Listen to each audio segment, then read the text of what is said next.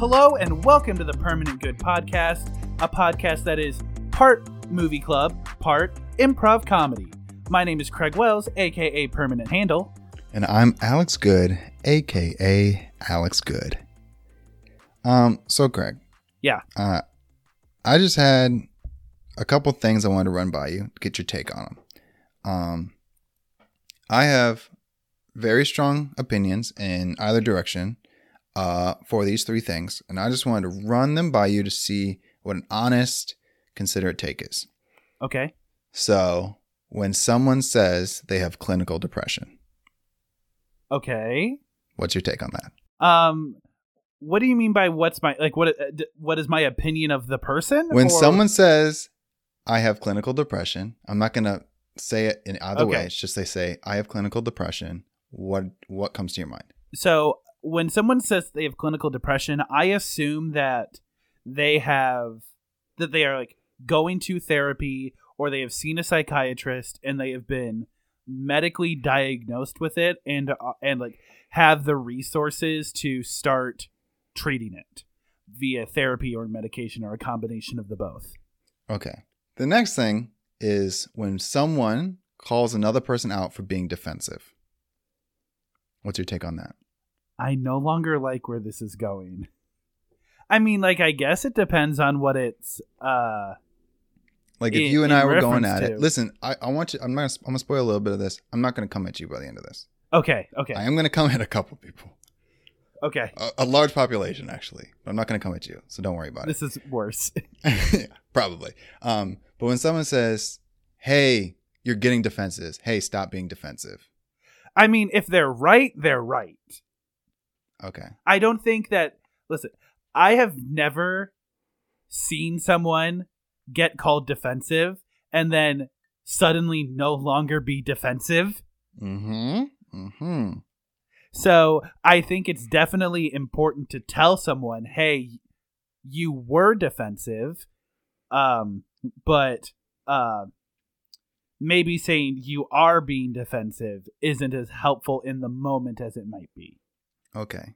And then how do you feel about people who use the word finesse? I don't really have an opinion, I don't think. So if someone were to be like, well, how did you get that done? Be like, bro, I just finessed it. Okay, well, that. I don't like that. Or be like, dude, how in the world did you get the cap off that thing? Bro, I just need a little finesse. If it's like normal things that don't actually require finesse, it's kind of a show-offy word. But like the example that came to mind is like if somebody says, "Oh, you need to finesse this thread through the eye of a needle," yeah, you kind of do need to finesse that. There's really no way around it.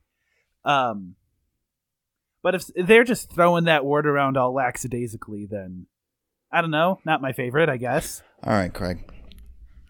Let's start off with clinical depression. Hey, if you got depression, no reason to flex, bro. I don't need to know if it's clinical or not. Don't bring it up. Just say, hey, I'm depressed. Or, hey, I struggle with depression. If someone says, yeah, I have clinical depression, I'm like, whoa, this guy's got money, everybody. Look at this guy. He's got a doctor. Hey, bro, stop flexing. Are you really depressed? Or are you trying to show everyone you got money? I hate when people say clinical depression. Oh, unless someone says it about somebody else. Be like, oh, they have clinical depression. Because then it's a descriptive word. When someone says, hey, I have clinical depression, I'm like, hey, you're depressed. Now you're just telling us you have money. And that pisses me off. If you have clinical depression, I don't care. And probably if you have clinical depression, nobody cares. And that's why you're depressed. Second, calling people out for being defensive. If you call someone out for being defensive, there's not a single time that's ever worked ever. Like you brought that up. No one's ever been like, oh, thanks for calling me out for being defensive. I recognize that. I'm going to now base my argument on merit. It never works. Just let the person be stupid, let them be defensive, and bring it up later when they're not defensive. But people who call out other people being defensive, yeah, you suck. And for all those people who use the word finesse on the regular, stop it. Whatever you're doing doesn't require finesse. It doesn't. Finesse is what happens when like 20 people have tried to like close a multi-million-dollar deal and a person steps in and gets it on the first try. That's finesse. Okay? You not slipping on ice doesn't take finesse. Okay? You calming someone down when they're crying doesn't take finesse unless that person has a gun and is going to shoot a bunch of people up. I'll break it down like this. If you are trying to shoot someone, doesn't take finesse. If you're trying to shoot someone with a hostage in your hand and you're not trying to get any blood on the hostage, that takes finesse. If you're not doing one of those things, you don't know what finesse is. I promise you, your life is not important enough that you need finesse. 9 times out of 10, you're not good enough that you would need it, okay? Hey, catching a slippery dog doesn't take finesse, okay? Catching something when it's falling doesn't take finesse unless it's someone else's kid off a bridge and you jumped off a bridge to catch it before it hit the water. That takes finesse, okay? Hey guys, this is Craig Wells here. I'm going to give you guys a little bit of insight. Having been Alex's friend for many years now, I just wanted to give my 2 cents in that these are all opinions that have been brought to light by an event probably in the last 12 hours. So sometimes you just got to let him run his course. You got to let him get all that steam off his chest. And, once he has everything out in the open, he'll start to feel better. He'll start to calm down and everything will go back to normal. Do you know what blows my mind is that people just don't have opinions on this stuff. Like, you're like, finesse. You're like, I don't know. It's kind of like what? I'm like, no, bro. Because when someone says something like that, immediately in my head, I form opinions about them. And it's not judging. No, that's exactly what it is. That is exactly what it is. You know what? So say I'm judging him. But the thing is, I'm not going to hold him accountable for my judgments. So, for instance, Craig, if you said something like, let me try and think of something stupid that you would say. I thought I wasn't going to attack you, but here we go. Here we go. If you were to say something like, listen, I'm not trying to be racist. I'm not trying to be offensive. I just genuinely have a question about something. I'd be like, stop doing that. Just tell me. I know you're cool. I know you're not trying to be insensitive. I know you're trying to be racist. Now ask me a question about what it's like to be black. Okay? No need to preface all this stuff. I know who you are. And see, I think that about you, but I don't think any less of you, Craig. And that's what I'm saying is I don't judge people because I have opinions about you. I have very specific opinions about a lot of people. And I might judge you, but at the end of the day, I'll let you be your own person. It's okay. And speaking of judging a book by its cover, Alex and not letting you stop. Yeah. Alex just spent 8.5 minutes on what is already going to be the longest podcast we've ever recorded. So, I tweeted this on the Twitter account earlier, but I did not know that Gone with the Wind was going to be a 4-hour movie when I agreed to watch it. I learned very fast and had to pay a very steep penance for it. But so our movie this week is Gone with the Wind, and we are going to do a non-spoiler section and also a spoiler section. So, if you need to skip it, if you need to skip the whole discussion, if you want to just listen to the non-spoiler section, we'll give another time code. After that, we'll make sure you have plenty of time to skip it before we start spoilers. Just plan accordingly. Yeah. I think most of the time I come at you guys for like, whoa, this movie's super old. Why haven't you watched it? This whole month, we're going to be talking about movies that are real old. And I haven't watched any of them. You. Yeah, and I don't blame you for not watching them. This is not one of those times. If it came out 6 years ago or 12 years ago, it's different than it coming out 80 years ago. And we kind of just picked movies that were classics. So you probably know a little bit about them, but you probably haven't seen them. So no harm, no foul. I encourage you to watch these movies because it is a part of like history. But yeah, so this movie came out in 1939. And Craig, did you realize that when we were picking movies from the 30s, we could have picked The Wizard of Oz because it came out this same year? I did think about that. But I prefer watching movies that I haven't seen for the podcast. So I'm definitely okay with the choice we did. Now, we do need to give the audience the time code because we have not done that yet. So here is your time code if you want to skip the movie discussion now. Time code 5940. Okay, go nuts. All right. So we watched this on HBO Max. It's on HBO Max.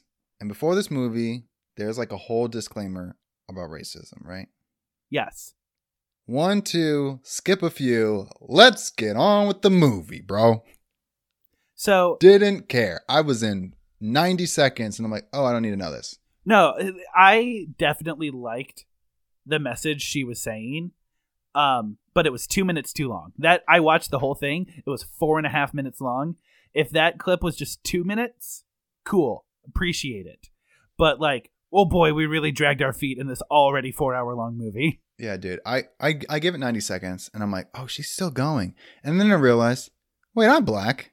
I know this stuff isn't accurate. I honestly, here's the thing.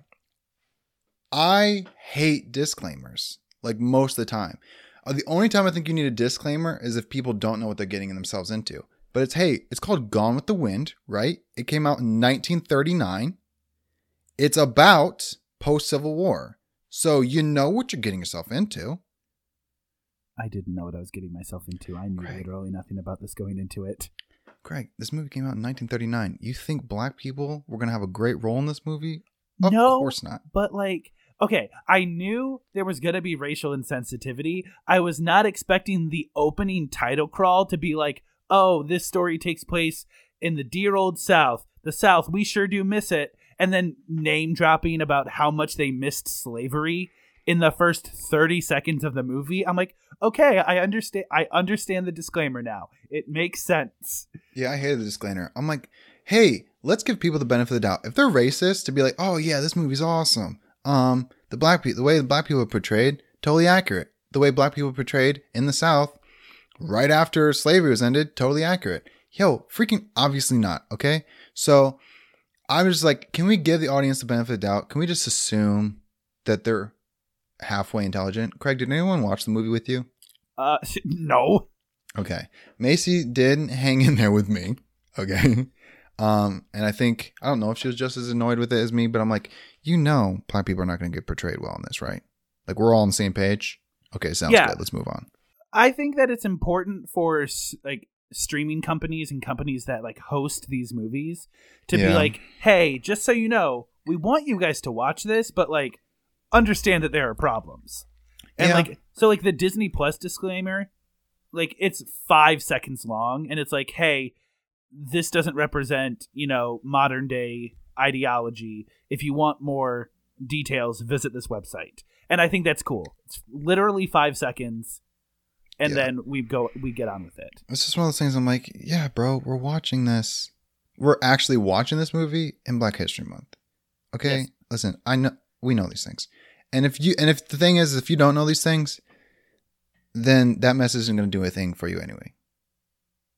So, the title sequence in this movie. Okay. 3, 4, let's skip some more and start this movie, dude. Dude, yeah, it was, you could skip the title of the movie because each letter took up a third of the frame. And it was drawn on. Like, it was painted. Yeah, so they scrolled from right to left the title, Gone with the Wind, which is a lot of characters, and each one, it's like that John Mulaney bit where it's like, start with a big H and then a big A, except the letters didn't get smaller, they just kept it really big for the entire title. Yeah, it was so annoying. And I know all older movies love doing that. That ticked me off. Also, this movie came out at the same time as Wizard of Oz. I found that out because their accents sounded exactly like the people in the Wizard of Oz, how they talked. Like, we're talking the OG one, guys, with, what's her face and what their face is in it. Do you know any of those people's names? She's super famous too. Yeah, I know. Who played Dorothy, dude? She's super uber famous. Judy Garland. Yeah. We knew that off the top of our head. We knew that off the top of our head, guys. Dude, the way they talked, it's super like that fake. Transatlantic. Yeah, it's so annoying. Thankfully, I forgot about it halfway through the movie. Like, not even halfway, like 15 minutes in. I'm like, oh, this is just how people talk. Yeah, we had to be careful of our exaggerations because halfway through this movie is It's 2 2 hours. Yeah, I'm like, okay. I dropped it a lot faster than halfway. I dropped about 20 minutes in. But I was like, it was super annoying in the beginning because it's just so of that time. It didn't make sense. Okay, so 2 things. First of all, I like to give plot synopses for people who have not seen the movie or have not seen it in a while. Okay. So Scarlett O'Hara is, a young dame in pre and also post Civil War. The movie takes place right before the Civil War and a little bit afterwards. And long story short, she's pining for someone else's husband. And she's trying to win him over while trying to figure out her feelings for Clark Gable's character. And it becomes this huge dramatic romantic mess. And that's pretty much the gist of it. Yeah. You get to see a person go through, being on a wealthy plantation with slaves and servants in a very high part of society. To being in a poor plantation with slaves and servants. Well, no slaves because slaves are outlawed. So then afterwards, you see everyone want to go into the war, think they're going to win. Afterwards, hey, spoiler alert, the South doesn't win. And this takes place in Georgia. And this movie is so upset about that. This movie paints the Union as the bad guys every chance they get the opportunity to. And more than this movie is about the bad guys, so obviously they're going to think the good guys are the bad guys. It's like, oh no. Whoever was in charge of this thought they were the bad guys. Yeah, so that happened, right? And then post Civil War, you get to see how the taxes are raised and all the Yankees that live in the North are coming down because all the land is cheaper in the South, called carpetbaggers. So all the carpetbaggers come in. This is a little history lesson. And then, they're raising the taxes of the town, and then half the South is destroyed from the war. So all these people are in poverty now. And then how the main character builds up wealth, and this whole time she's pursuing love. Right? Yeah. So this movie felt like a TV show. So Alex and I watched it in different methods. He watched it over the course of 2 days. I watched it all in one sitting. Ladies and gentlemen, Alex, how did you decide where to take your break? Well, there's an intermission. It doesn't say intermission, but it is a 40-second black screen. You know where it is. Yeah. It's an intermission. There's a title sequence. It's like a fade to black for a while, sort of like Michael Jackson, then fades. Title sequence, synopsis. There's a whole lot of Star Wars scrolling text in this of hey, we don't have time to have a 6-hour movie, so we're just going to have to explain this to you. And they do that a lot in this movie, and then that happens again, and then there's 2 hours left. So I decided, I personally think separating it in half is the way to watch this movie. I don't think anyone should watch this straight through. Well, I did. And when I got to the end, I felt like I had watched a 6-episode TV show. Oh, for sure. They introduce characters that we haven't seen since episode 3, and they remove characters that we haven't seen in a while. We forget about characters. Characters go through 4 different arcs. It is, dude, 100%. It's astounding. If they were to redo this movie, it'd be a TV show. It'd be a limited release, straight up. It'd be a TV show, and it'd probably be good. Yeah. So let's critically, a couple things I have wrong with this movie. One, in the beginning, everyone has red hair. Hey, I know they're supposed to be Irish, but not every Irish person has red hair. Also, there was a large period of time where everyone hated the Irish because they were coming in and taking people's jobs. So the fact that all of them were so proud to be Irish, I'm like, maybe you should keep that under wraps, bro. These people don't like the Irish. Second thing. Yes? None of them hot. None of them were hot. And let me say why that's important. Because Scarlett makes a big deal about how Ashley is like the best suitor that she could have. You know, she has like a schoolgirl crush on Ashley. Oh, and Ashley is a guy, by the way. Yeah. And I'm like, oh, so this Ashley guy is probably going to be really hot. He comes down the stairs, turns the corner, and I'm like, oh, never mind. Dude, he's not unattractive. He's pretty. To be honest with you, straight up, guys, he's a 7. He's hotter at the end of the movie. I think, yeah, he is attractive. He's now the barrier to entry for attractiveness in Hollywood is so unbelievably high that this guy doesn't compare to them, but he's like a Ryan Gosling. No, I'll say he's like Ryan Gosling's brother, where you're like, oh yeah, there's like, potential. I definitely tell you're a Gosling. You're not the Gosling, but yeah, I think he's about at that level. But then they started introducing other guys, and they just kept getting less and less attractive from him. And I'm like, ooh, boy, this is not doing anyone any favors now, is it? Yeah. I will say, if this is filmed in the 30s, I'm like, I'll allow most of you to be unattractive. You guys haven't learned anything about fitness. You guys haven't learned that six packs are cool yet. Biceps aren't cool yet. Really, I don't know what makes a person attractive in the 30s. Money, probably. Well, I think back then people liked that, like, big. Tone didn't matter. Like, if you were, like, you could be big and not toned, and people didn't care. I don't know. I don't think there are people going with dad bods. I literally don't know what guys. I think hair was very important. I think hair was extremely important because everyone in this movie had great hair. Besides that, I literally have no idea. There was you could tell what women were beautiful at this age. Like when this was being filmed, you could be like, oh, I know what an attractive woman age being was. Era. Yeah. The guys though, I'm like, I feel like I went to high school with a bunch of people at this level. Okay, you had a second point that I cut you off with. Second point. A lot of backdrops in this movie. A lot of backdrops. A lot of fake backgrounds just painted on. And you could tell every time. Every time. If you look at something and you're like, oh, is that a green screen? Be like, no, it's not a green screen. They just painted a set. Mm-hmm. It's a painted set. Also, in the first act, which is the first 2 hours of the movie, the amount of silhouette shots in this movie is bananas.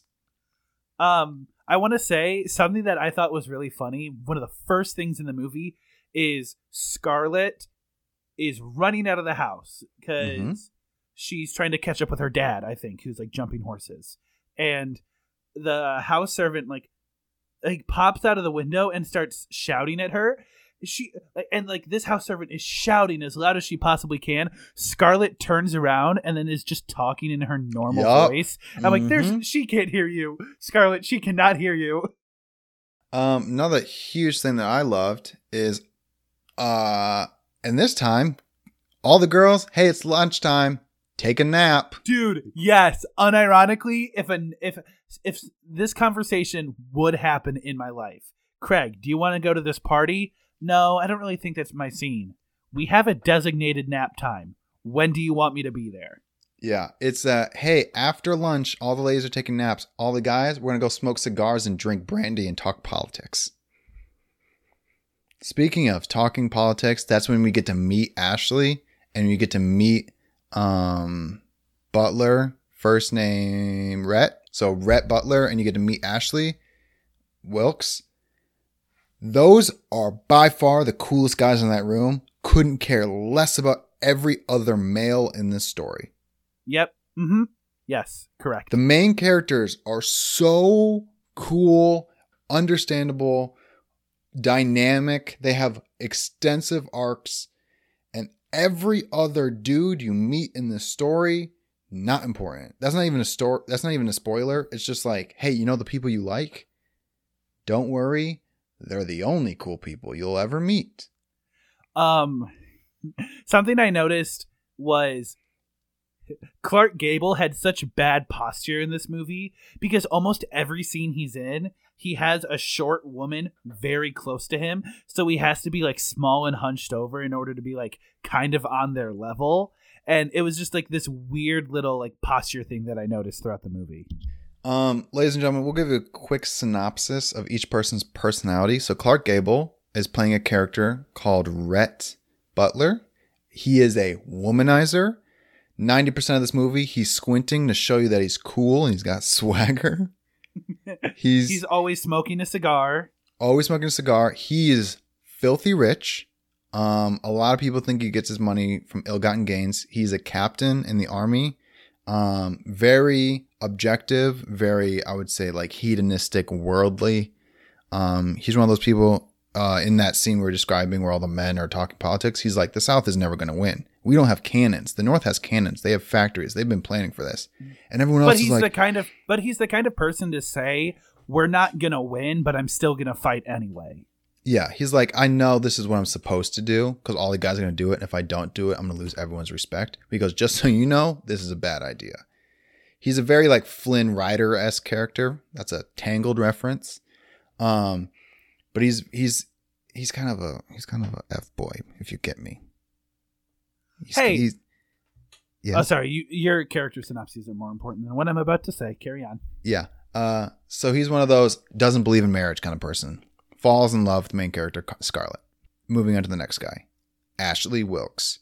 This is it is my duty to fight for the South. However, that point you just made, Rhett, about us losing, I'll hear out your point because I'm an educated man and I want to understand all facets of this argument.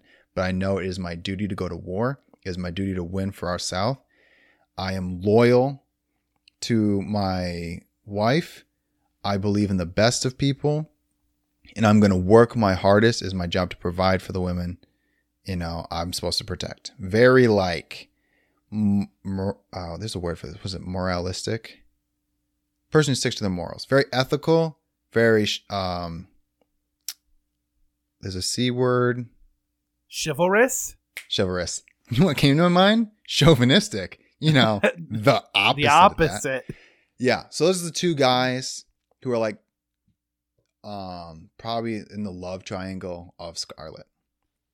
Then you have Scarlett, if no one's going to do it, I'm going to do it. I know what I want. Don't get in my way, whatever it takes kind of person.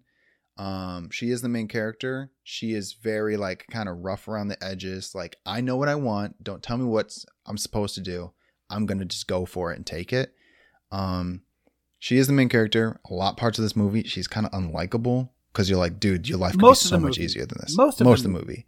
She's also very quick to slap somebody in the face. Yo, I took notes of that.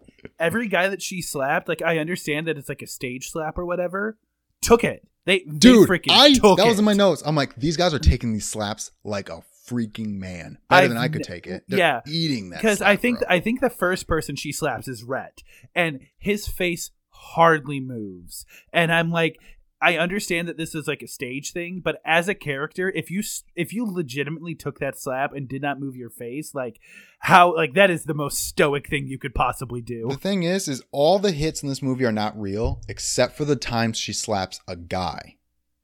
Every time she slaps a guy, they eat it, bro. They just take it and their face doesn't move. And every time it happened, I was so proud of them. I'm like, dude, you're a real man. Thank you so much. That was so cool. Are there any characters you want to do a very quick run through for? Melanie is the person who you find out very early in the movie is married to Ashley. And thus becomes Scarlett's nemesis. Right. However, Melanie is the most genuinely nice human being you ever met in your entire life. They're the kind of person that goes, I don't believe in rumors. I don't care if this has ever happened.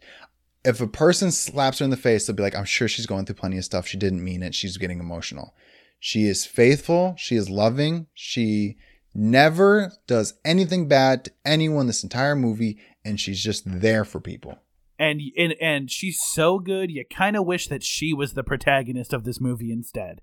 Yeah. You're rooting for her because she is genuinely the nicest human being you'll ever see. Those are like the four main characters. Yeah. I think there's you're gonna meet a character, not important. I just want to get this out of the way. There's a part where Scarlett goes to visit her husband's aunt. The most annoying character. There's her and Pris are tied for like annoying characters, but like Aunt Hamilton takes the cake by like a country mile. Because she does this bit where like if anything causes her a minor inconvenience, she faints. And she makes a big deal about fainting, and like every sentence is like, Pat, bro. What? Aunt Pity Pat? Yeah. Mm-hmm. Hated her. Hated her. Hated her. Whatever joke they were going for with her was more annoying than funny. It was, yeah. It was obnoxious. And like that's why I think that's why I didn't find Pris as annoying. Like obviously her mannerisms were kind of like annoying, like kind of like grinded against you a little bit, but like you could tell that was just like the character they were trying to make, whereas the aunt character was supposed to be a comedic relief character and was just annoying, and that's why I didn't like her. Right. Another quick note before we get into spoilers: all the screaming in this movie are obnoxious. So audience, I don't know how into audio quality you are. There's something called spiking a mic, where it just, when you're too loud, I'll do it for you real quick. So this is what it's like to spike a mic. It distorts the audio really badly. And the next few seconds, as you will hear. Yes. Every scream in this movie spikes the mic. Every single one. And it hurts my ears. It's obnoxious as I'll get out. And Prissy's voice, I don't think it spikes the mic too much, but it's in a register. She's a servant girl who's like, she's kind of got Minnie Mouse's kind of voice. And it's at a frequency that's going to annoy you. Stick through the movie. You're just going to hate it. You're going to hate it. If you want to know how bad it is, look it up on YouTube. It's Prissy's voice in Gone with the Wind. She's a black servant girl, and it is obnoxious. Some might call her a slave. Yeah, I'm saying servant because I don't know if we're pre or post Civil War. So I think it was pre. Her character was all pre. Rough, dude. It was rough. We do need to move into spoilers. This is going to be a long spoiler section. Like it's a long movie. We're gonna take our time. Right. So this is a little bit of a film history month with decades. We picked movies that are notable, so there's kind of a lot to say. Okay, so here's your time code once again if you don't want to hear us talk about spoilers. Time code 5940. I meant to bring this up in the non-spoiler section, but it's okay. I didn't know that barbecues were an old thing. I knew they were an old thing. I didn't know they were called barbecues. Yeah, like just the concept of people in petticoats and fluffy dresses. Did they cook the same things? Like they had to have, right? I must like, be. It's definitely some kind of meat. There was a lot of things that kind of threw me off about this movie. I'm like, well, this is supposed to be taking place. The thing is this movie's so old that there were people in the Civil War that were still alive when this movie came out. That's nuts. Bananas. That's nuts. The actors in this movie, there's an actor that was born, many actors in this movie born in the 1880s. Yeah. Civil War ended in the 60s. So that means their parents could have been in the Civil War. So I kind of took a lot of it to heart. I'm like, the way the reference in the Civil War is very accurate because their grandparents could just come to set and be like, oh no, that didn't happen. You know? That being said, the amount of times I didn't know it was called beau. Like the person you loved, kind of like saying baby. Yeah. Or hey love. They say beau a lot, B-A-U. They also say yippity doodah. Which is like, what? Oh, gosh. There was one time where Scarlett said fiddly dee with a straight fiddly face. dee, bro. I'm right up to here with fiddly dee. What else? There's a lot of jokes about marrying your cousin. Yeah. That's not ironic. It's just They real. weren't jokes. They weren't jokes, but they were jokes to us. Yeah, I'm just like, whoa, marrying your cousin. Okay, let's talk about things. Let's talk about things that were not jokes, but I thought were but I laughed at them like they were jokes. I laughed a lot in this movie. So there's a scene. So one of the first scenes in the movie is Scarlett getting married to Mr. Hamilton, and she's sobbing at the altar, absolutely losing it because she's giving her heart to someone who she doesn't love, and she does not believe, and like she's afraid of being tied down to Mr. a Hamilton, loveless by the way, marriage. guys, is Ashley's brother. Yeah. And Charles, I think his name is. No, it's Melanie's brother. So Ashley's brother-in-law. Got you. Yeah. And she made that decision in 30 seconds to marry this guy. Yeah, like she did that typical, like, no, I don't like you. Ooh, actually, wait a minute, I will marry you. So she's sobbing at the altar, absolutely losing it. And then the next frame of action is her husband dying off camera. I'm like, bro, that's a 30-second marriage. He died of pneumonia, and we learned about it through a letter. I thought that was the funniest thing on the planet. I was like, they don't even want us to think about what their life was like together. We're talking less than a minute they were married. Less than a minute. That is not an exaggeration. Craig is correctly. He's not exaggerating. They were married, and they weren't. Next frame of action. Not even the next frame of action, and he dies off camera to pneumonia. Dude, one scene, they get engaged on a whim. Next scene, they're married. The scene's less than 2 minutes long. Next scene, he's dead. I'm like, this guy gets no screen time to piss somebody off. Like, what is this movie going to be what is this movie even about when you're a widow for 3 hours? And then the other thing that made me laugh so hard is when the South was like kind of like starting to accept defeat, or like the South was accepting that the war wasn't going their way. There's a scene where like the town is kind of crying and they're handing out papers, and they're handing out casualty lists. Everybody's crying, and these kids are playing the song Dixie on the flute, which if you don't know is this super upbeat, high tempo song. It's like do do do do do do do do, and these kids are sobbing while they do it, absolutely tear wrenched. And they do a close up on the guy's face, and they do a close up, and this small child is crying while playing the most upbeat song on the planet, and I just found that so funny. Dude, I will say that this movie's so old, you know all the songs. Yeah, there's a time where if it's not super old, like the 50s and 60s, there's going to be people we haven't heard of. However, in the 1860s, there's only like 30 songs. You know all of them. So I was like, oh, I know this song. Oh, I know this song. I'm like, oh, I'm going to know every song in this. None of these, like, there was no composers. Like, I guess there were composers, like orchestras and stuff. But in like America, there was no like music artists. No one was touring, you know? So I'm like, oh, I got to know this song. Well, they were, like, obviously there were. They had concert halls for a reason. But the fact of the matter is, like, they weren't as preserved as they are now, which is important. Right. I mean, yeah. And there's like, as far as there was no recording it.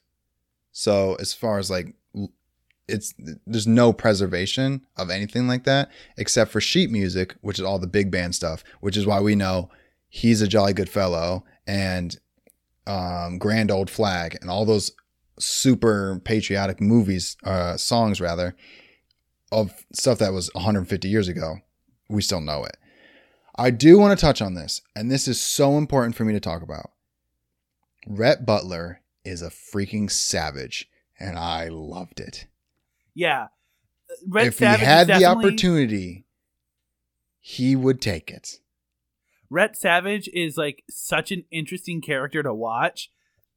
Like, obviously we all know that like there's some sort of raging misogyny happening in every male character in this movie. But whenever he like slammed someone down, you're like, yes, that was good. Do that again. Yeah, he's the kind of guy that someone says, "Oh, dude, I got to a point where I was writing stuff down, and okay, we're in the spoiler section, so I'm not saying spoiler alert. Hey, guess what? Scarlet marries everybody. Everybody. Yeah. Yep. Mm-hmm. Mm-hmm. She's out here trying to get hers, and the first two, she doesn't even marry because she loves them. She's married because she's trying to get stuff done. And the first one, that's debatable, right? But so her second husband dies, right? And she goes, Butler says to her, like a thief who isn't the least bit sorry they stole, but sorry for their going to jail.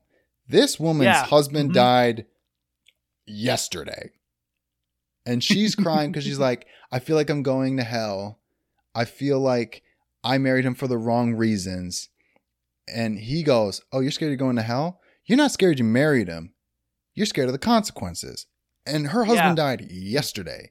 Also, every chance he gets to be like, woman, you have no idea what you're talking about. Or you're only saying that because you're trying to get something from me. Or you came here for my money. Never should have trusted you in the first place. He says it to their face just as blunt like that, if not more. And every time he says it, I was clapping, I was laughing, and I was loving it. So I'm gonna say a Rhett Butler quote, and I want you to tell me if this is effective flirting or not. All right, are you ready? Yep. You deserve kissing. Fire, dude. I don't know. Is it so fire, dude? Is it?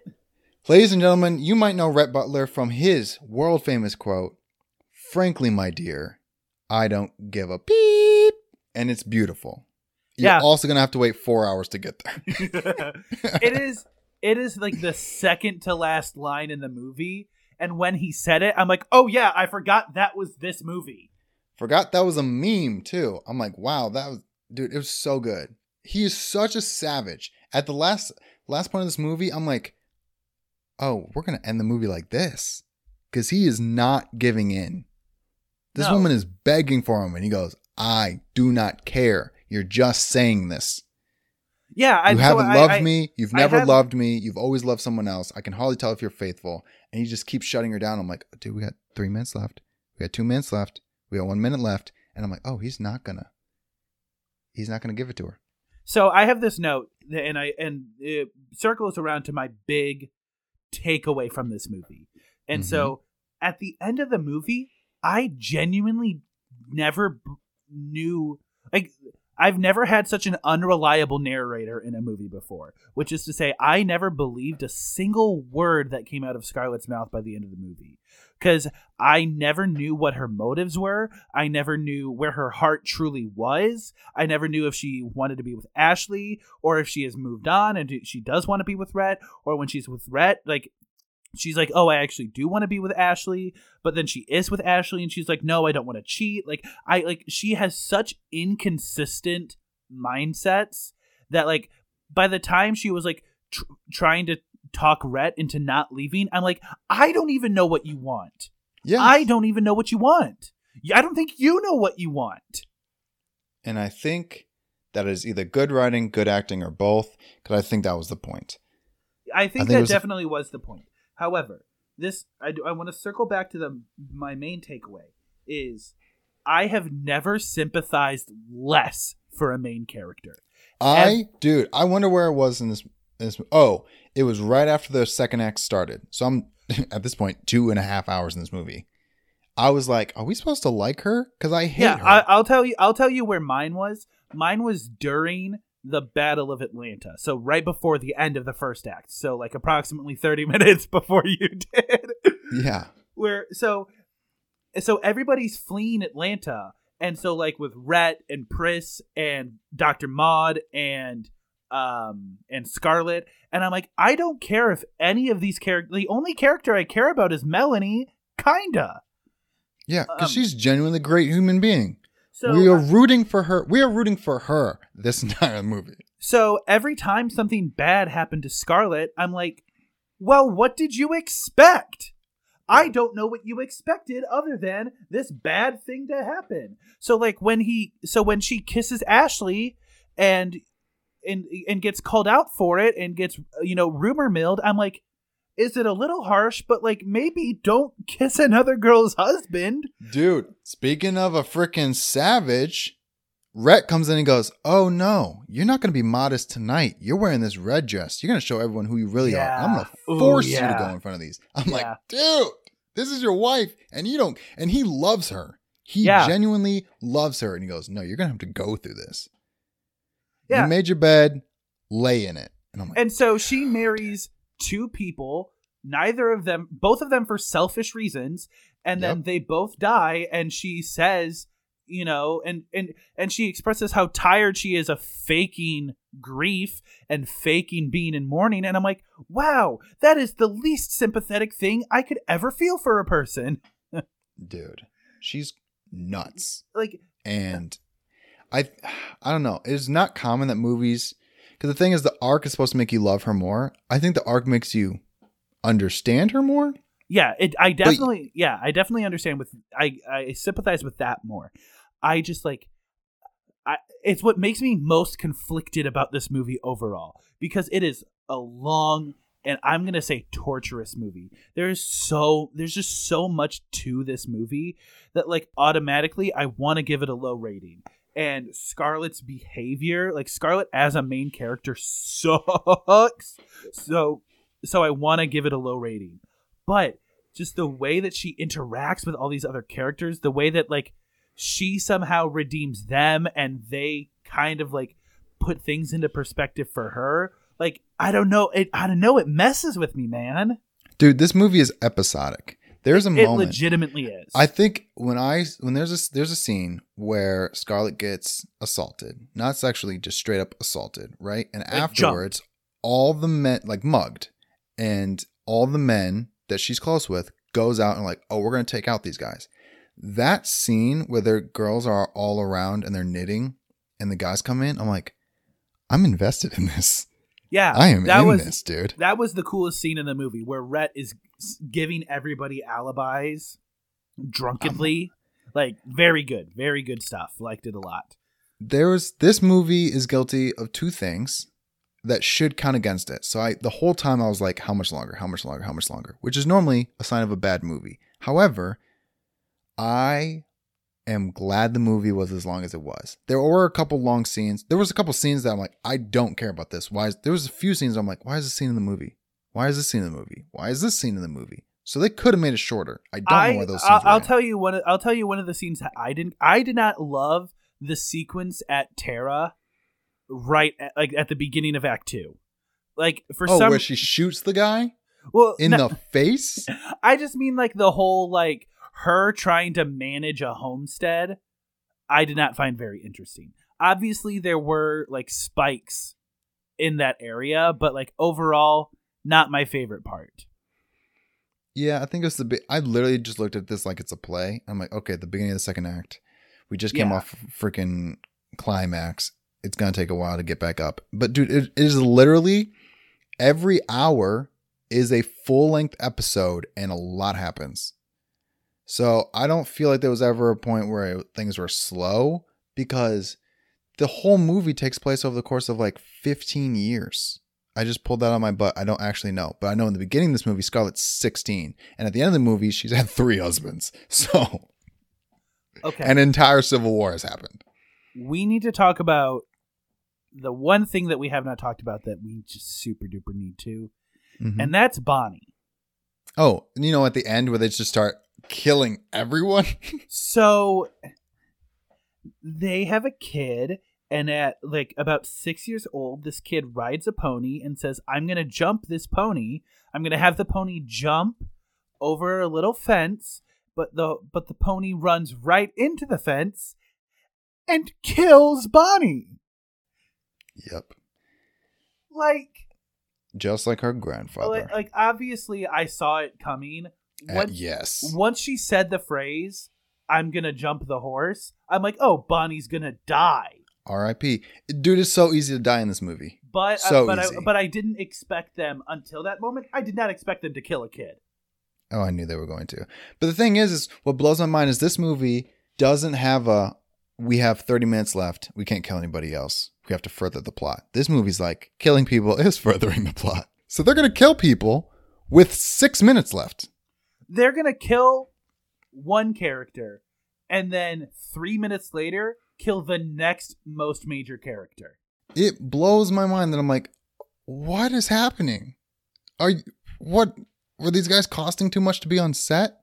Like, what is happening? I'm like, we have 30 minutes left. You can't kill anybody. And you kill 2 people. Like, what is happening? But I'll tell you what, I was genuinely surprised. I had no idea. Did something dark happen before Bonnie died? I feel like something dark happened like while they were in London or something. Oh, because that's when you find out that they were separated. Let me look it up. Because I have 2 separate notes for this. So, quick, there's a million things to summarize for you audience. But, so Scarlett gets married. He dies, 90 seconds later. Then she gets married again to her sister's beau because they have no money. And she's going to go out and make some. And he has opened up a store with a lumber business. So he tells the guy, hey, my sister is getting married to someone else. You held her waiting for so long because you were trying to save up money. What it was. And so she marries that guy. And then he dies, right? So now she's 2 husbands down. She's twice a widow, right? And then she goes and marries Rhett. So this is her 3rd husband. Then they get separated and he moves to London with their daughter, Bonnie. What were you saying, Craig? I remembered what it was. It's when Rhett throws Scarlett down the stairs and she has a miscarriage because of it.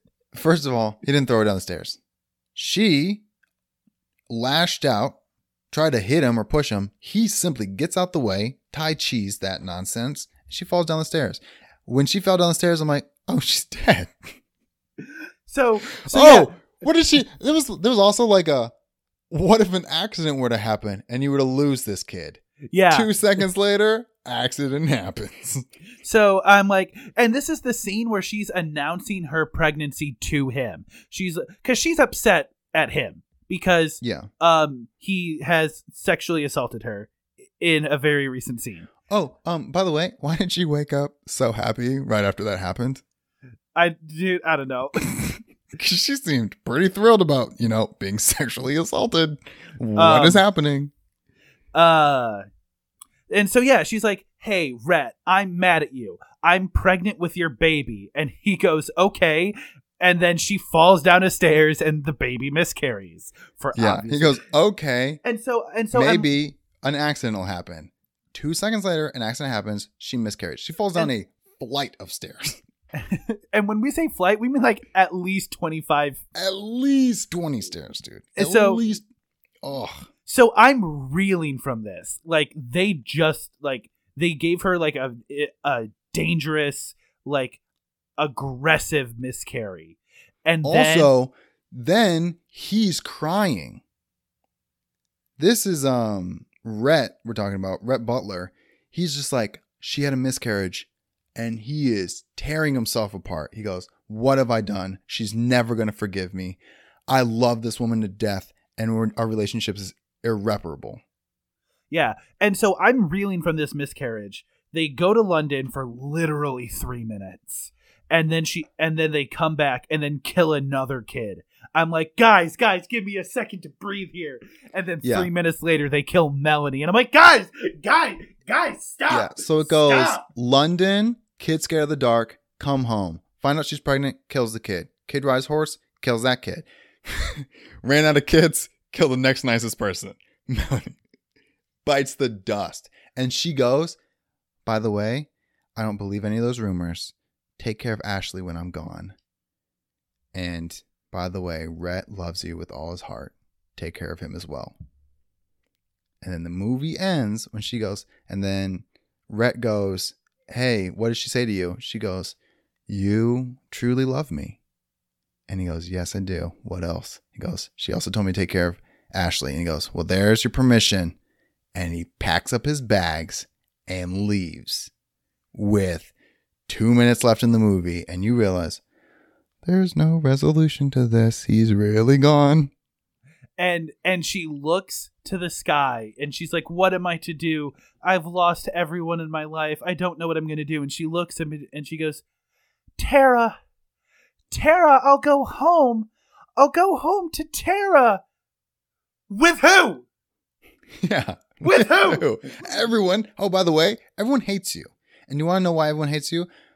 She is so business-minded, people, when she's with her second husband and she's trying to get her money back because she has no money. She's poor post-war. That she's riding her own horse, which women aren't allowed to do. She's running her own business. She's being dismissive to everyone. Everyone in town hates her, right? She is like as hashtag girl boss as one could have been at the time. Yeah. Everyone hates her guts, right? And then it gets out that she loves Ashley and that she's having an affair. So everyone in town double hates her. Oh, and did we mention before that she stole her sister's love interest and then he dies? So it's not like her sister's going to get back with her. So now her family. How does he die again? Remember when she gets assaulted and then they go and fight the people who assaulted her and he catches a bullet to the face?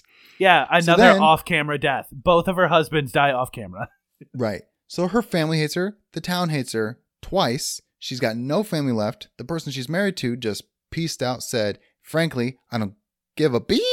And then she's like, I'll get them back with the only people who have stuck by me this whole time, my black servants that I call darkies. Yeah. So now that, what do you want to give you were having difficulty coming up with a rating when we started this conversation. 50 minutes later, how do you feel about it now? To be honest with you guys, there's a couple scenes that are just going to be hard for you to do. Like I said, Prissy's voice is unbearable. In the beginning, you're like, the camera shots, the silhouettes, the painted backgrounds, it's kind of hard.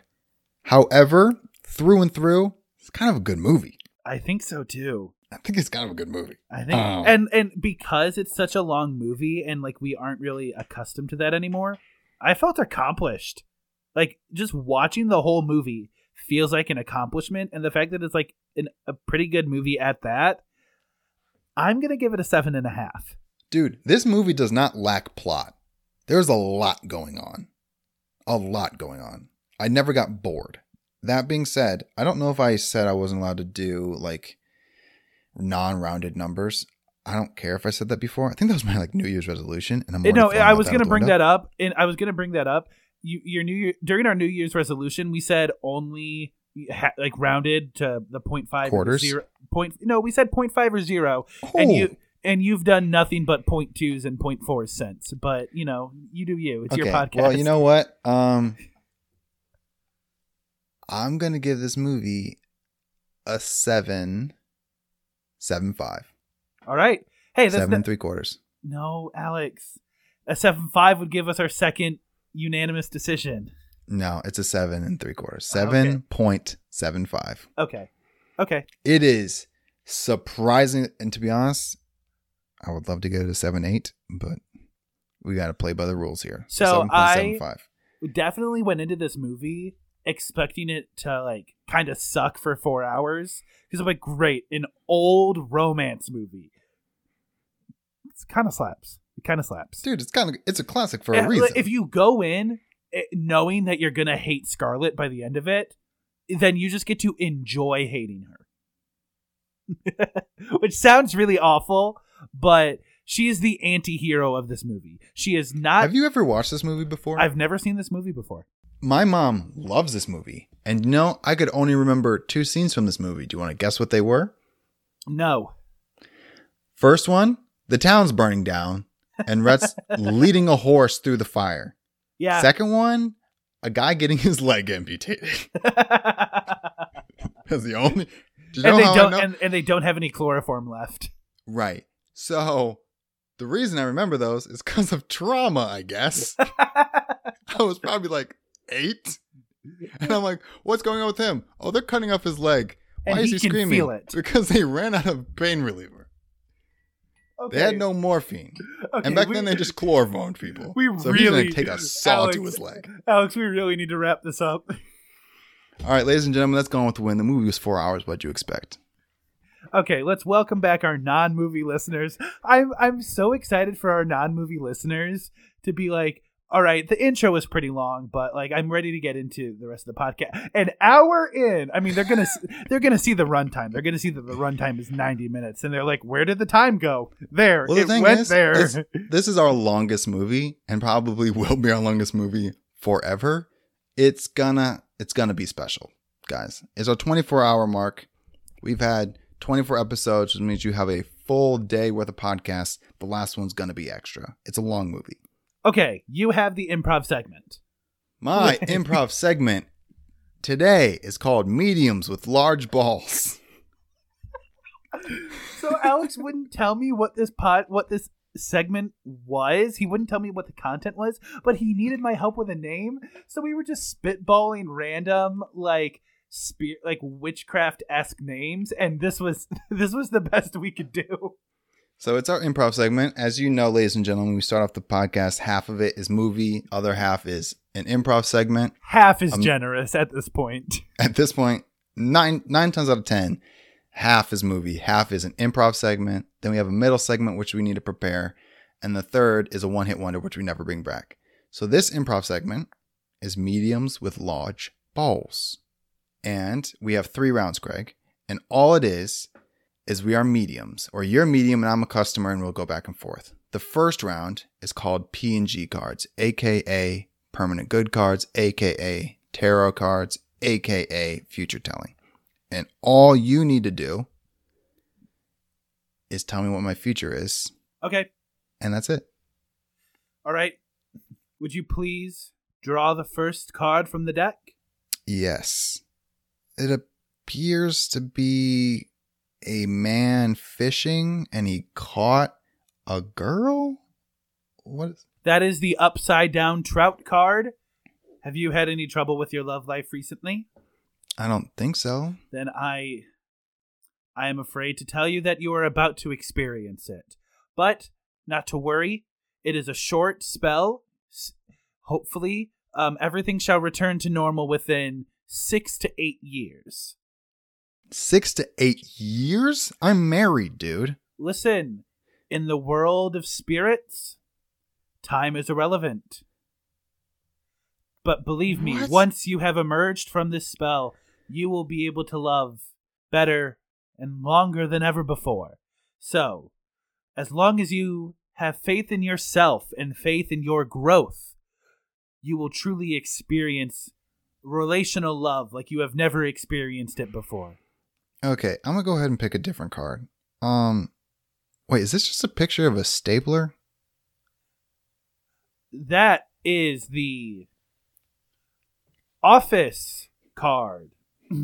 That means that you are stable but unhappy. Am I correct? Yeah. What? So, unhappy? I don't know. I feel like that's a stretch. So, the staple card means that you are going to kind of just be chilling for a while. Yeah, okay. Interesting. And your final card. Yeah. It's black and it has some white dots. Is this just, did you spill something on this? It's just black and white. No, that is the space card, which means people are getting too close and they are violating your boundaries that you have been expressive about, or maybe not expressive. Maybe you need to be more expressive about your boundaries. Have you considered telling the people close in your life that you need a break? I've thought about it. Then you should do it. Give yourself some space. That's what that card says. Believe me, I'm the professional. Okay. Well, this concludes that round. Interesting choices, Craig. I really appreciate it. My round will be podology, which is astrology, and I'm reading your signs based on some personality tests. All right. Craig, do you need to know my signs? I have them pulled up. No, Craig, we're going to make up signs, dude. Okay, so my sun is in Aquarius. My Craig, moon we're going to is make in up Taurus. signs. My First of all, rising these is in Leo. My Mercury is in Capricorn. My Venus is in Aquarius. My Mars is in Libra. My Jupiter is in Pisces. My Saturn is in Aries. My Uranus is in Aquarius. My Neptune is in Aquarius. My Pluto is in Sagittarius. And that's everything you need to know about me. Ladies, hit me up. I don't know what any of that means. So we're making up some new stuff. Okay. So, Craig, I'll give you a choice. I'm going to list 6 objects around the house. You'll tell me which one you connect with most, and I'll tell you what it reveals about your personality. Are you ready? Yes. A red correction pen, a plunger, a coffee machine, a remote control, a doorstop, and a coffee table. I made those all up. Please do not ask me to repeat them. I also know what your recording studio looks like. So it makes me really question how you got plunger and coffee machine, because I know both of those things aren't in there. I was envisioning my entire house. Okay. I'm going to say the red correction pen. Red correction pen. Okay. Next, would you describe your family as jaguars, tigers, platypusi? Platypus. Multiple of the platypus. Kangaroos, koalas, or spider monkeys? Koalas. Interesting choice. And would you... Okay, he's making all these up, but when I give an answer, he's sounding like he's making a lot of thought and doing intense calculations. He's making this up. Would you describe your sex life as an oak, a plum tree, a lilac, a hydrangea leaf, a carrot, or a bamboo? I'm going to say like lilacs. Lilacs. Well, Craig, it's very interesting you chose those 3, the red correction pen, koalas, and lilac. See, the red correction pen describes you. It describes how you look at your life. There is a lot of things that you wish you could improve, things that you can look back the second it happens and decide, I should or shouldn't have done that. You are a cursory person. It does not hold you back from making decisions, but it does affect how you look at yourself. You are very critical. You look at yourself with a correction. Koalas, referencing your family. It means there's not a lot of pressure to perform. It means you have a very relaxed family atmosphere. Boundaries are not necessarily an obstacle. However, they do not need to exist because there is a very relaxed atmosphere. Because there is no pressure to accomplish things, a lot of times your relationship with your family also has no pressure. However, the possibility of ever getting deep is getting more and more difficult as you get older. And the lilac, describing your intimate life. Very interesting choice. You picked a flower when the other ones were trees. The trees and the branches and even the roots for the carrot describe stability, being grounded in something. Those symbolize things more secure, more constant. Some might say vanilla, but you chose the flower, the lilac. Because you chose a lilac, it makes me believe you have frequent sex with multiple partners, very colorful individuals with very vibrant personalities. It seems that you get laid so often that the lilac as your choice might seem as though you are all of your lovers' favorite lover. So they might be hitting you back up, as the kids say, very often. You seem to be the receipt of many, many, many a booty call. I do not like how long we're talking about my intimate life. Well, Craig, that is your podology personality. Now, on the final round, you are the medium talking to my spiritual ghost family member, I guess, on the other side. Okay, so who did you want to talk to today? I'd like to talk to my wife. Then who came in here with you? I thought there was a woman that drove you here. Oh, that's my girlfriend. Okay. Yeah, she's totally cool with it. We've always wanted a threesome. But I mean, I don't know who else is going to get down with it. So we're really trying to reach out to my wife. We're going to try something, a little different. So we were wondering if you could so hook it up, just so I'm clear, we want to reach out to your dead wife for intimate relations with your current living self and living partner. Yeah, it was a new position in like the Kama Sutra book. I heard like through some Tai Chi energy stuff, it can really add another element to our intimate life. We're pretty passionate, so we were wondering if you could reach out and see if she's cool with it, Okay. Well, I'm going to turn down the lights now. Yep. Perfect, dude. Already set in the mood. I really appreciate it. All right. Now, if you would grab my hands, please. And take a deep breath with me so we can synchronize our minds.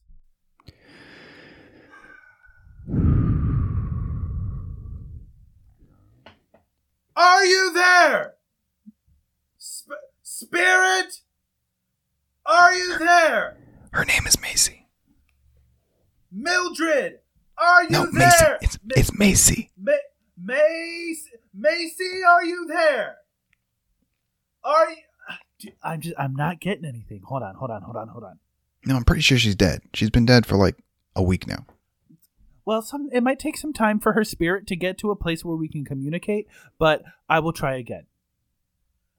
Macy, your husband, your past lover has reached out to me so I can reach out to you. Are you cool to get jiggy with it, as the kids say? Do you want to, as Katy Perry might sing, join a menage a trois? Katy Perry said that and no one else. Oh, by the way, tell her that this new girl only speaks Spanish. So maybe she can learn a thing or two while she's up there. How familiar are you with Sofia Vergara? No, wrong girl. She's way too old for me. This what's your name? Maria. Okay. What's your it doesn't matter. Just Maria, that's fine. Okay. If you're cool with it, flicker the lights now. Flicker.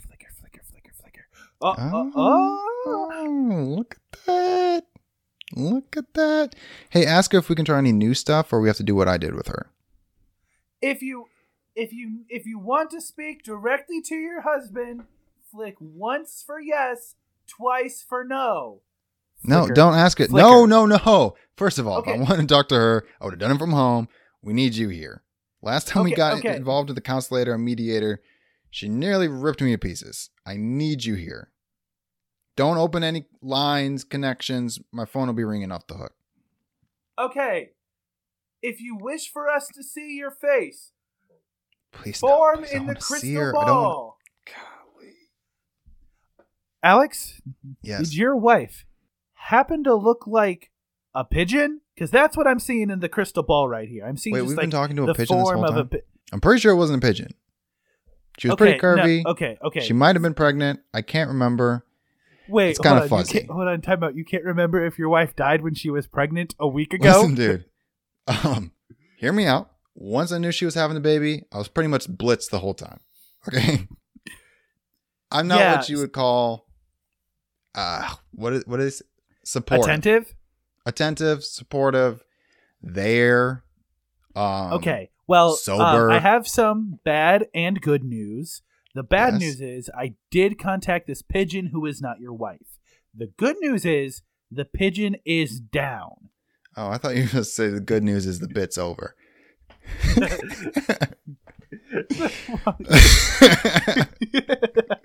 Well, I guess it is now. Yeah, and that is the improv segment, Mediums with Large Balls, 3 rounds, P and G cards, the medium, and Podology. Let us know if you ever want to hear it again, or if it was so bad, we'll turn it into a one-hit and never do it again. It's up to you, audience. You're the demographic. Or if you're like actually a medium, like let us know. Let us know how we can improve our mediumness. Yeah. Reach out. We're all about studying roles to become more authentic, so let us know. Okay, middle segment time. Mm-hmm. We are doing BuzzFeed quizzes, which we haven't done in like over 20 episodes. So this first BuzzFeed quiz, did we have a name for this, or are we just taking BuzzFeed quizzes? Dude, you can't ask me what I said 20 weeks ago. I have no idea. I don't know what we talked about last week. All right. Well, the name of it is Permanent Good Takes Make it BuzzFeed up. Quizzes.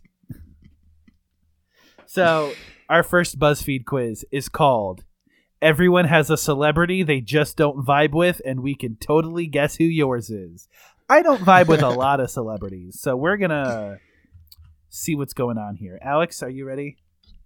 Yeah, I'm ready. Okay, so the first one. What would you rather do on a Friday night? Go clubbing, stay in and talk with friends, Netflix and pizza, sleep early. I'm stuck between staying and talk with friends and Netflix and pizza. Those were the two that I was stuck with. I chose stay in and talk with friends. I'm down, especially if it looks just like that picture. Yeah. It's like all of them kind of a few glasses in. Which pet do you want the most? A chameleon, a cat, a dog, or a pet as if? I chose I'm cat. going to go dog. Which celebrity do you like the most? DaBaby, Kanye West, Chris Evans, or Taylor Swift? I'm choosing Taylor Swift. I'm going to... What's so whack? I'm going to go... Dude, here's the thing. Kanye West is a true celebrity. But he's also the most whack celebrity. I would say volatile. He's got a mental disability. He's got an illness, okay? Do I like the most? Unchecked specifically. Yeah, I'm gonna go Kanye West. Okay. You know, the opposite of maybe you could rein him in. Why would you cancel a date? If I got sick, if I didn't like them, I found better plans, or cancel, I would never. I wouldn't cancel, because I think at the very worst, I would get a good story. I'm going to say if I got sick, I would feel... you know what? That's a good reason. Mostly because I would feel bad if I got someone else sick, especially given the last 12 months. Am I able to cover up that I'm sick? Well, they know they got it from me, is what I'm wondering.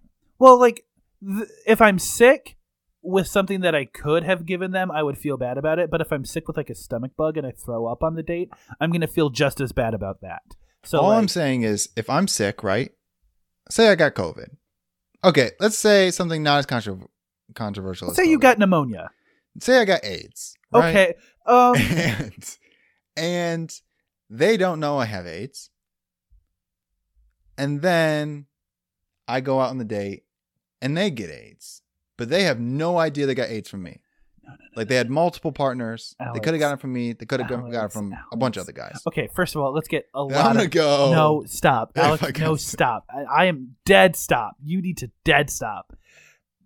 First of all, you can't just give someone AIDS. Obviously, they would get HIV first. That'd be step one. Obviously. And two, giving someone HIV without you telling them is a crime that you would get arrested for.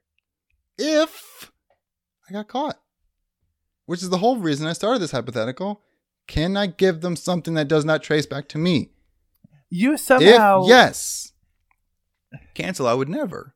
If no, if it's gonna come back to me, then I'm definitely canceling if I get sick. I'm gonna say benefit. I'm gonna say err on the side of caution. They would probably know if it was you. Okay, I'm gonna go if I got sick then. Finally, choose a color that just doesn't sit right with you. Beige, Ooh, obviously. Pink, obviously. These are beautiful colors, by the way. That green is kind of annoying me, but in general, I like green. I'm gonna go pink. I got, drumroll, Kim Kardashian. I got Taylor Swift. Ooh. Could have told you that, bro. And I could have told you mine as well. Yeah. And the thing is, we would totally vibe with each other's, not like celebrities. Dude, I would chill with Kim Kardashian. Dude, I would love to hang out with Taylor Swift. Look at that, man. Okay. Another reason why we should never meet your heroes. All right. So the next one we're going to do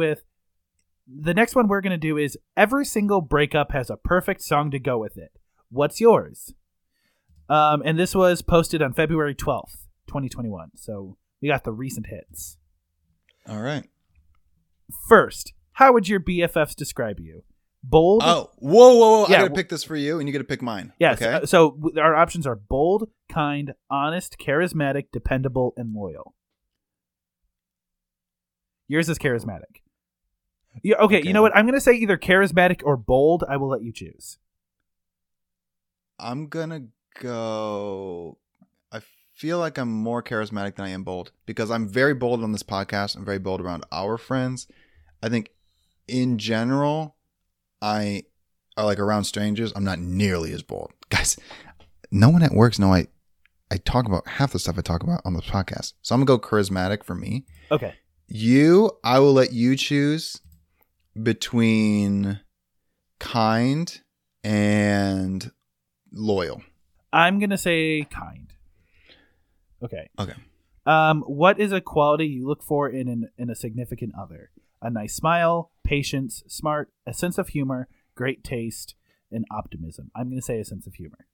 I'm stuck between smart and patience because I need a person with a lot of patience to be with me. Yeah, I do too. I definitely do too. I'm not. Sense of humor is okay. I could make Macy laugh for like 3 years straight. So turns out that's not a deal breaker. There was an upsetting period of time where Macy found me funnier than Alex. Yeah, Macy did not think I was funny at all. I think smart is high. I'm gonna go with patience. I think I'm gonna go with patience. I really value that. Okay, choose a rom-com to watch on repeat. To All the Boys I've Loved Before, thrown that one in the trash. Love and Basketball, Never Been Kissed, Love, Simon, Crazy Rich Asians, or When Harry Met Sally. I'm going with Love, Simon because I've only seen Love, Simon and Crazy Rich Asians, and I liked it more. I'm gonna go When Harry Met Sally. All right. Choose a song title that describes your current relationship status. All by Myself, Crazy in Love, I Forgot That You Existed, No Tears Left to Cry, Hot Girl Summer, Dancing on My Own. I'm gonna go, dude. All of these are for like people not married, except for Crazy in Love. Although, Hot Girl Summer is coming up.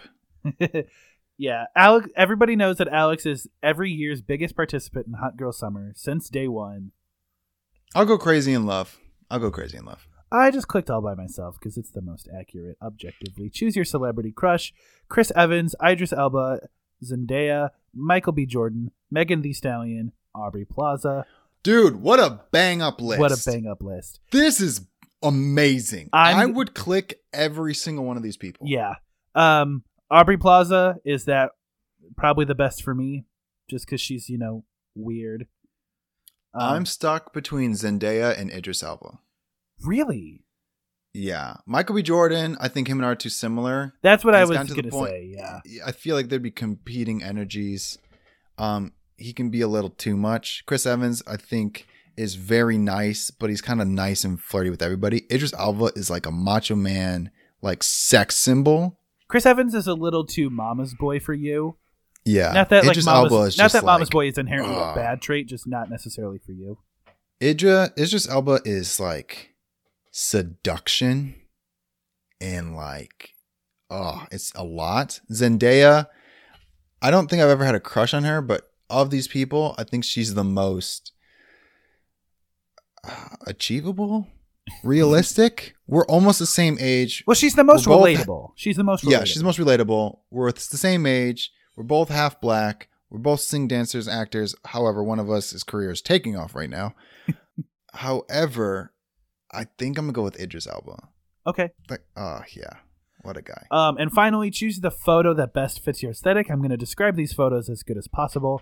We have succulents in pots. We have kind of like a city night reflecting on glasses kind of vibe. We have a sunset over some leafless trees with birds in the branches. We kind of got like this like bubblegum cotton candy type color aesthetic.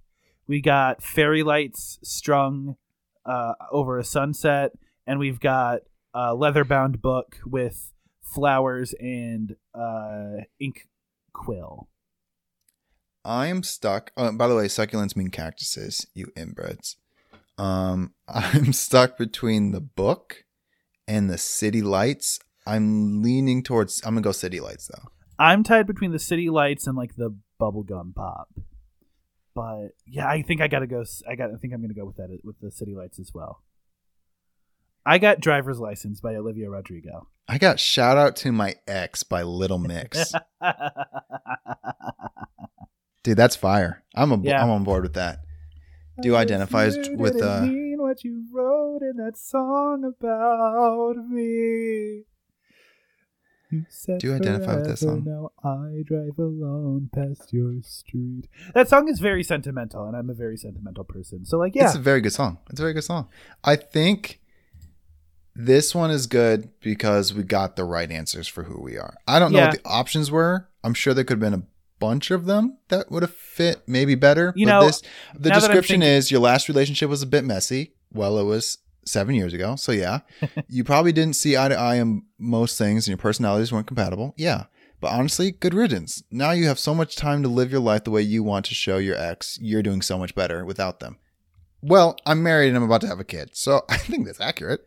If I was going through a breakup when that song came out, I would have been like on the highway, Bluetooth speaker maxed, like just cranking it and cruising it to this song. So like, I think so. Hit some Driver's License at like 2 a.m. in the morning. Yeah. Just by yourself. Do you want to do the third quiz or do you want to just move to the one hit? You know what? I want to go long. Okay. Let's go long. Let's give the people what they want. And if they hate it, guys, we do this once every 24 episodes. Get over yourself. Okay. Middle of the middle segment. We're doing this long episode specifically because the movie was long, but also for the sponsor of this week's episode, the one who provided us with HBO Max. Once again, wouldn't be able to do this without you, Andrew Wells. Thank you very much. Thank you very much. Again, we'd like to say a couple good things about our sponsor, Andrew Wells. He's tall. He is very tall. Okay, very might be an exaggeration. He is taller than most men. He's 6 feet tall, serving our country in the reserves, Army reserves. Yeah, he was more specific. Yeah, he was gone for a month in January, and so like he was off doing stuff in Washington D.C., driving important people around. Surprisingly charismatic. Yeah, a little bit of a ladies' man, to much of our surprise. A consistent Xbox player, faithful friend.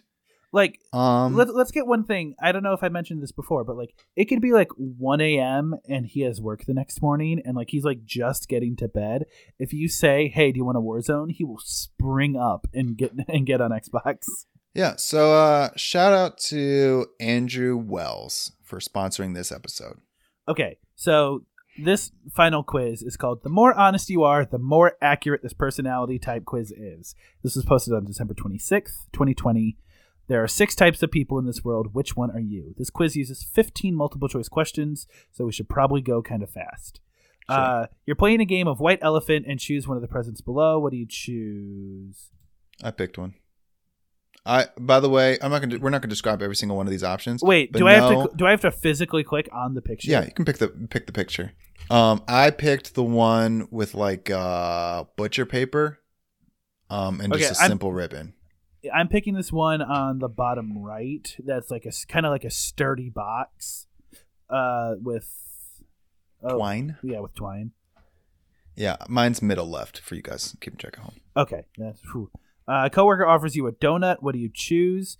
I'm going with the fully chocolate one with like glazing on it. I'm going top row, second from the left. It's a simple donut with a chocolate glaze and sprinkles. Okay.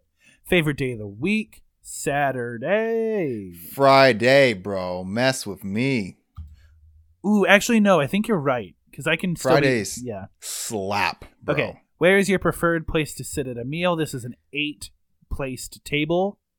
So you got 2 on either head of the table, then 3 on one side, 3 on the other. I'm this yellow chair in the bottom right, so that way I can still see pretty much everybody. I'm blue bottom left. Dabba dee dabba die. Boo ba dee dee da doo ba. Okay. Your frenemy asks you for iced tea. How much do you fill the glass? Probably the second one. It's like 2/3 full. No, I'm going full. Because it's one of those things. Oh, you want to ask for a glass? I'm filling this thing up. Guess who's going to have to take a potty break, girl?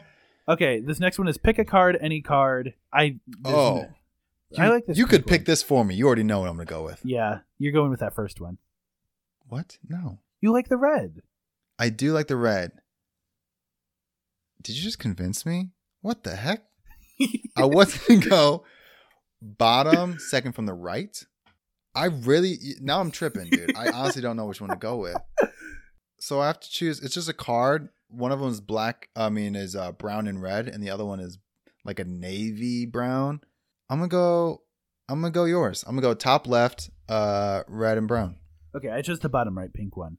Which of these is your favorite part? The beginning, the middle, the end. I'm a sucker for a good conclusion. Dude, I'm a middle guy to the max, dude. Mass Effect 3 is my favorite Mass Effect. Endgame is one of my favorite Marvel movies. Like, I get it. Dude, middle of weddings. Hit me at the beginning of a reception. Speeches just ended. Dark Knight in the Batman trilogy. Middle. You're at a pizza party. Which pizza do you grab a slice of first? I grab the cheese one because I'm basic and also 8 years old. I'm gonna go the closest thing to meat lovers, so I think that's gonna be the one on the left, second from the top. Okay. Where do you prefer to sit in a 4-seater car? Let me drive that girl. Then I'm passenger. I gotta drive, dude. Yeah. I'm big on that. Pick a key. I like this heart key is kind of cute. I'm actually okay with the heart key. I'm going with the first one. Keep it simple, stupid. Pick a door to go through. There's a yellow, red, orange, and green one. Kind of feeling I'm going through orange. Red. Would you I feel like orange is like it's splitting. The red door is gonna be bad door. Green door is gonna be good door. Yellow and orange are on the fence. I feel like less people would pick orange. I'm going through that one. That orange is also just disgusting. This is a disgusting orange. By disgusting, you mean awesome. If the ice cream shop ran out of the ice cream you ordered, which of these would you pick? Top right. It's like a rocky road. I'm choosing the one right next to it because that's like a Blue Moon probably flavor. I was stuck between the top right, which is Rocky Road, or cookies and cream, but I'm gonna go top right. Okay, don't overthink it. Just pick one of these books. I chose the second from the right. That tall one that's kind of picked the second from the left. All right. I overthought it. I'm gonna go with my initial choice. It's fourth from the left. All right. Which genre do you hate the most? Comic book isn't a genre, but okay. Romance, musical, comedy, horror. I'm going horror. Actually, no, I think romance. Romance is rough, but I always walk away being like, your boy can do better than this. Comic books are fire. Everyone messes with Marvel. Comedies, always hit or miss, dude. I'm going to go comedy. Comedy movies just aren't it for me. I don't feel like anyone has really hit my type of humor. I'm going to go with romance movies because I like things with romance, but I don't like romance being the genre. Very good point. And finally, pick a candy from this box of chocolates. If you're not in the mood for something sweet right now, tap the empty slot. I hate chocolate boxes. I hate chocolate boxes. This is beautiful. I'm going to go. Because I don't know what's inside. I'm A, B, C, D across the top. 1, 2, 3, 4, 5 across the left. Going down your rows. I'm going A2. C4. C4. Okay. I got the social butterfly. I'm the life of the party, and I'm charming and free-spirited. I got the protagonist. You have the big main character of the movie energy. Okay, you know what? Time out. I think it kind of got us. Hey, I think it kind of got us. This is good, dude. Hey. You're an effortlessly. Effortlessly. You're an idiot. You're an effortless. Wow. This is what a stroke. Anyone else smell toast? You're an effortlessly clever person with big dreams. There's not a funnier word you could have messed up on. I just want to say, like the dramatic irony is rich. Yeah. So you're an effortlessly clever person with big dreams and even bigger plans to make them come true. Facts. You have a bright personality and a kind heart, but you can easily get caught up in the chaos of life and lose sight of what you really want. Holy smokes, have they been reading my diary? Angelica Martinez, you did good work. Good job. Proud of you. Shout out you, dude. You know what? If I could thumbs up you, there is a way. I'm hearting that. It's amazing. All right. Thank you so much. That was our middle segment. Permanent Good takes BuzzFeed quizzes. All right, Craig. I'm going to wrap this up with our one-hit wonder called PG-13. It was only a matter of time before we used that as a pun. It was only a matter of time. Permanent Good, 13, PG-13. We're going to take turns coming up with new swears, their meaning, and making sure they just sound legit. Make sure they roll off the tongue. So we don't swear on this podcast, but we're going to get close. So a ruck, derived from the word ruckus, is it's someone who causes a ruckus frequently. Like, oh, just stop being such a ruck. Like, stop causing problems. Mine is going to be a fuddle lover. Fuddle lover. A fuddle lover. That's the person who can't stop vying for attention and will change their personality just to get someone to like them. So a person who walks into a party and goes, "Hey, who saw the last movie? Oh, we hated it. Yeah, man, it sucked." That's a fuddle lover. Someone, like, if you call someone a calendimer, that's someone who, like, will stop everything for, like, the sake of time. You know, they are very time sensitive, like, itinerary to a T, you know, very type A, like, to a fault. Like, that's a calendimer. Then we have a crack diver. A crack diver. This is the person who won't be quiet, won't just, like, have, like, a hyperactive personality and has to fill dead space with their voice. They can't take awkward silences. Something always has to be going on. They can't calm down. Crack diver. An expletive that you would shout if something, like, isn't, like, feeling, like, if something sudden happens that you're not comfortable with, you would shout Kang, K-A-N-G, because, like, you have that harsh K at the beginning, but that, like, G is kind of soft and doesn't resolve itself as much as you would like. So it kind of shows, like there's something that still needs to be finished, but I'm still upset about it. So that's a Kang. So this is where a lot of people already use. It's called it's a frat, F-R-A-T.